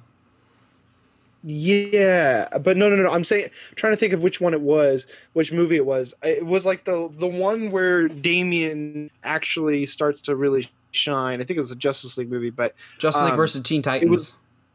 Maybe, I don't remember, but it put Cyborg kind of in more of a leadership role when it came to the Justice League, and I really, really, really liked it. And the more and more I see it, the more of a strong character I can see Cyborg, and the more and more I'm okay with him not being a part of the Titans down the line. But obviously, I would love for Cyborg and Beast Boy to do their thing eventually. But I really, really like what Doom Patrol is doing. Is it a show that you can watch with your kids? Absolutely not. Absolutely not. This is by far one of the most adult DC shows ever, both in content and in language. Oh, yeah. It's up there, too, but that one started on HBO Max. Titans also gets pretty intense, but before we talk about Titans, I want to talk, you mentioned Cyborg. Which Cyborg's my favorite? I gave him crap for his terrible suit in Smallville. But the actor that played Cyborg on Smallville wasn't his best role. He'll always be one of my favorites, and I hope he rest in peace, because he passed away a few years ago. Will always be one of my favorites because he played Famous Jet Jackson, which is still the most criminally underrated Disney show ever, and anytime I can shout out Famous Jet Jackson, I will. Disney Plus, own it, and put it on Disney Plus, please, along with the Famous Jet Jackson movie. That's my soapbox for the day. You ready to talk about Titans? Let's bring it on, man. Bring it on. Because Titans is another one of those, like, I'm so conflicted of do I put it on or do I put it on the worst? Because it's so weird of, like, even within an episode itself, there could be some of the best stuff I've ever seen and some of the worst stuff I've ever seen. Like, have you seen season 2? I have not. Do you care if you hear anything? You've told me bits and pieces. I know that a certain suit comes around. Well, I mean, besides that, do you care? Do you want spoilers or do you want to go in clean? Oh yeah, bring it on. I don't really care. Okay, so this is your spoiler alert for Titans season 2 if you care. It's been a year or so. I threw myself out of not having spoilers. So, like, Titans to me is so complicated because in one episode, like the season 2 finale, you'll get a fantastic, awesome moment of Dick Grayson finally becoming Nightwing, something that actually should have happened at the end of season 1 and was actually filmed at the end of 1, but they thought they would lose DC Universe subscribers, so they stretched it out over a whole season of season 2. It's something that should have happened a lot sooner, but they honestly dragged the crap out of that. But when it finally happens and he comes out in the Nightwing suit, it's awesome, and it feels earned, and his fight with Deathstroke is actually a really good fight. We finally get to see the Eskrima 6 in action. A good fight. And then the rest of the episode goes completely downhill because they kill off Deathstroke for some reason, and then Cadmus, who was only introduced as the villain for the last 2 or 3 episodes, becomes the main villain for the second half of that episode, and going, wait, Deathstroke was the main villain for this entire and trying to disband the team from inside, kind of like the Judas Contract, and then you kill him off only for some other villain to be the main villain at the end of this finale. And then another big spoiler alert, you kill off Connor Leslie's Wonder Girl by electrocuting her? I didn't think Amazonians were susceptible to that, but okay, sure. You felt like you had to kill off somebody, but sure. So, like, there's stuff in Titans that's good. But then there's a whole bunch of stuff that's bad. Like, I like season 1 a lot. Season 2, I'm like, okay, this has to be the season where he introduces Nightwing. I've complained at length that they completely just draw it out, and they purposely look for reasons for him not to be Nightwing in the show, just to drag things out. And for most of season 2, events just seem to happen, but there is no events building on top of it to lead to somewhere. They're just events that happen, and we're getting dangerously close in Titans to the CW issues of having too many characters just to be there. Like, I like Hawk and Dove. They serve no more purpose in this story. They just need to leave. I like them, but we need to make room for actual Titans. We have Superboy and Beast Boy now, who barely got any screen time in season 2. But when it hits, it really hits. There's a scene where Nightwing has, like, not Nightwing yet, but Dick has, like, some dream in his head because he's been thrown in prison for punching a cop at an airport. That's a whole other stupid argument. And yeah, I have to put Titans on worst the more I think about it, just because the consistency is just not there. It never feels like a Titans show. So I love that in season 1, Dick Grayson is introduced before anything else as a cop, and then he's left Robin behind a while ago, and he's trying to make his way as a cop. That's something that happens. And so Raven brings him back in, still being called Rachel for some reason. So I figured we get Raven. 2 seasons now. We still really don't have we still don't really have a true Starfire. We still don't really have a true Beast Boy. We only just now have a Nightwing. But the continuity from season 1 to season 2 is so baffling. Of like season 1, Dick Grayson is a cop for the first couple episodes, and then just completely ditches that, and it's never brought up again. So when he gets thrown in jail in season 2, immediately going, oh crap, he's probably in jail with some people that he helped put there. Nope, never mentioned that he was a cop. Puts himself into prison for no real reason. But besides that, like, when the storytelling is good, it's really good. It just is very rarely ever there. There's one thing that I will give Titans over any of the CW shows. Holy crap, that costuming. Yeah, they're all pretty spot on. Like, I can't think of any truly awful ones. Like, Starfire in the first kind of looks like a prostitute for some reason. It's kind of weird. But holy crap, that season 1 Robin suit. I remember when that first picture dropped going, holy crap, that's Robin. That's how you do Robin on the big screen. And then the Nightwing suit, I'm a big fan of that Nightwing suit. I think it looks Superboy. Not really hard to mess that one up. You just give him a black t-shirt and jeans. But Hawk and Dove look awesome. Wonder Girl looks amazing. Even Aqualad in the flashback scenes looks great. The costuming is fantastic. Deathstroke looks outstanding. So Titans, I feel like if they get back on track, maybe. But also, I figured at some point they would justify the dark tone, and they never really have. Like, I know a lot of people made a big deal about that opening trailer that we got where Robin says, F Batman. And that actually does kind of pay off in season 2. Down the line in helping him transform into Nightwing. But as a whole, the Titans aren't meant to be dark characters. Like, nah. We've talked about Teen Titans Go and how we don't like it, but that's because we're not the target demographic for that. It's kind of similar to that, but at its core, Titans Go, I think, understands the characters better than Titans, the live action show.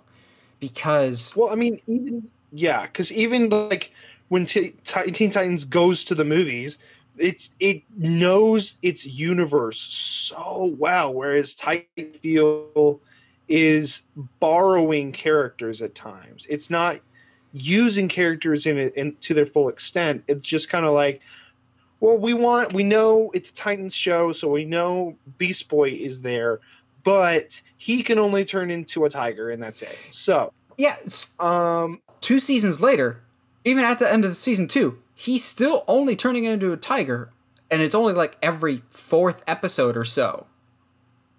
And for some reason, he's still just regular person. Like, shouldn't Beast Boy be green even when he's out of the suit?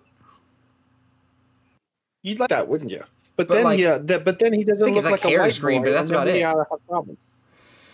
Like, maybe you don't have the budget. Like, oh my goodness, did they not have the budget when they did Trigon at the end of season 1? Oh my god. Oh my goodness. That was... He looked like a centaur from Narnia.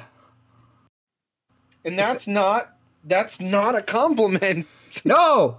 Trigon in Titans was like 8 feet tall, maybe? In which case, like, even if you go to the animated Teen Titans from like the early 2000s, Trigon is literally the lord of the underworld. He is stories tall and is one of the most powerful beings in the universe. And Raven in the show makes him disappear in like 30 seconds. Yeah, yeah. Like, I want to like Titans, and I think I'll probably still stick with it for better or for worse, just because it got me. because of the Nightwing thing, and it's the only live action Nightwing, and maybe it's the optimist in me going, maybe it'll get better now that he's Nightwing, because Nightwing is the leader of the Teen Titans. Maybe the story is he's going to lead them in a more optimistic direction. And they've said that season 3 will be more optimistic. They've heard the criticisms, so maybe that'll happen, but one of the show producers is still the people that do CW, so I'm hoping... I was excited for Titans because it was different than CW. It didn't try to be for the melodrama, and then it still gets bogged down in that. And I want to put it in the best. I feel like there's certain parts of it that are outstanding. It doesn't outweigh how much negative there is. It's the exact opposite of Gotham, where there's more positive and negative for me. There's more negative than positive here, unfortunately. Yeah, I would agree with that, unfortunately. Now, just because, look to the future of the DC live-action shows, we've got, like, the Superman and Lois show. We've got a Justice League Dark series. We've got a supposedly Green Lantern series. Of those, what do you think has the biggest potential to be good, and what do you think has the biggest potential to be bad? Justice League Dark, I think, has a potential to be good. The Gotham show, the police show, I think has a lot of potential, but I feel like it's gonna fall short. Green Arrow and the Canaries is gonna be boring. Oh yeah, I keep forgetting that's gonna happen. Yeah, Green Lantern is gonna... I don't want it to fall flat, but I feel like it is. Yeah, I don't know, dude. I say really Superman and Lois. I will watch it and I'll give it a shot, but I do not have high expectations for Superman and Lois. Yeah. I think that one won't end well. I think Green Lantern has the best chance of being good. That or Justice League Dark. Yeah, those are the two that I think they have the best chance. But we'll see. Well, what do you guys think? What are some of your favorite and least favorite DC live action of all time? Let us know in the comments below. We always like hearing from you guys. And as always, if you like what you hear and you want to hear more, subscribe to us whatever audio platform you're listening to us on, whether that's iTunes, Spotify, Google Podcasts, or YouTube. If you haven't already, subscribe to us on YouTube at Uncharted Media. And as always, stay sharp, movie guys and gals.